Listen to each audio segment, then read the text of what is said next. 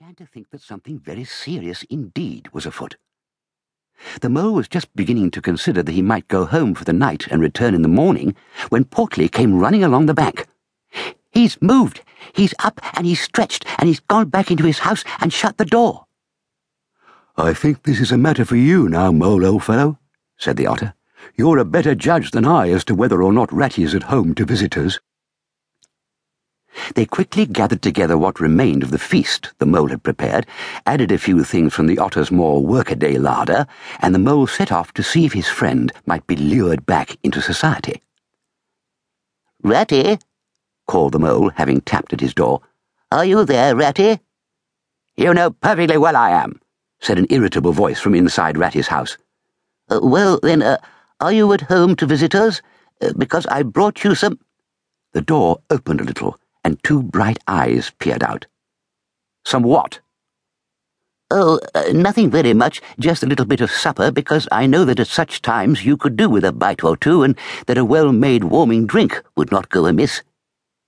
The rat opened the door completely and looked at the contents of the mole's basket with unabashed pleasure. "Is it very bad, the news you have from the river?" said the mole. The rat abruptly turned his attention from the basket to the mole, and his expression changed. "I think it may be, Mole. For her call these past 2 days have been strange. She worries me. She worries me a great deal. I cannot say that I fully understand what she has been trying to say to me since yesterday, for the river does not use language like you or I, but speaks to us in a deeper way. Very often it is I who do not understand her, but I think that on this occasion she is not able to speak at all clearly of what her concerns are. It is as if she is calling for help, but that she knows we cannot give it. I do not know what it can be, but it's certain it's important and threatens her very life, and possibly our own."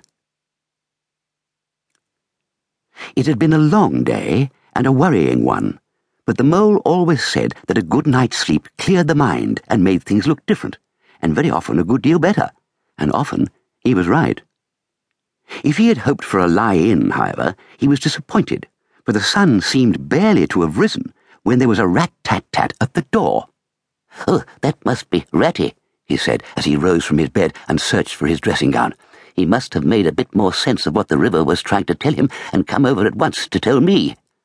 Rat-tat-tat went the knocker once more, rousing Nephew from his slumbers.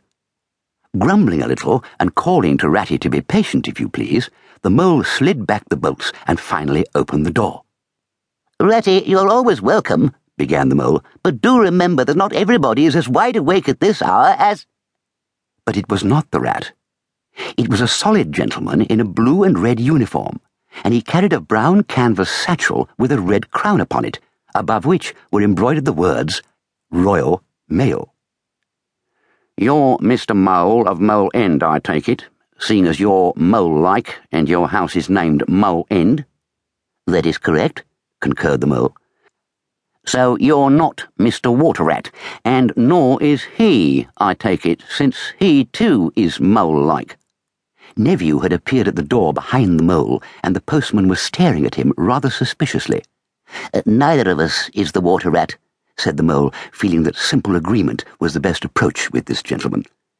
"If Mr. Rat does not live here, where does he live?" "On the other side of the river," said the mole, pointing down through the trees.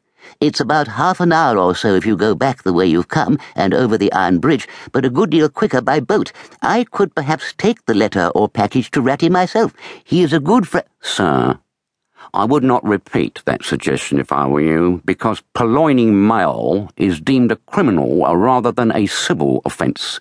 In any case, it isn't a letter."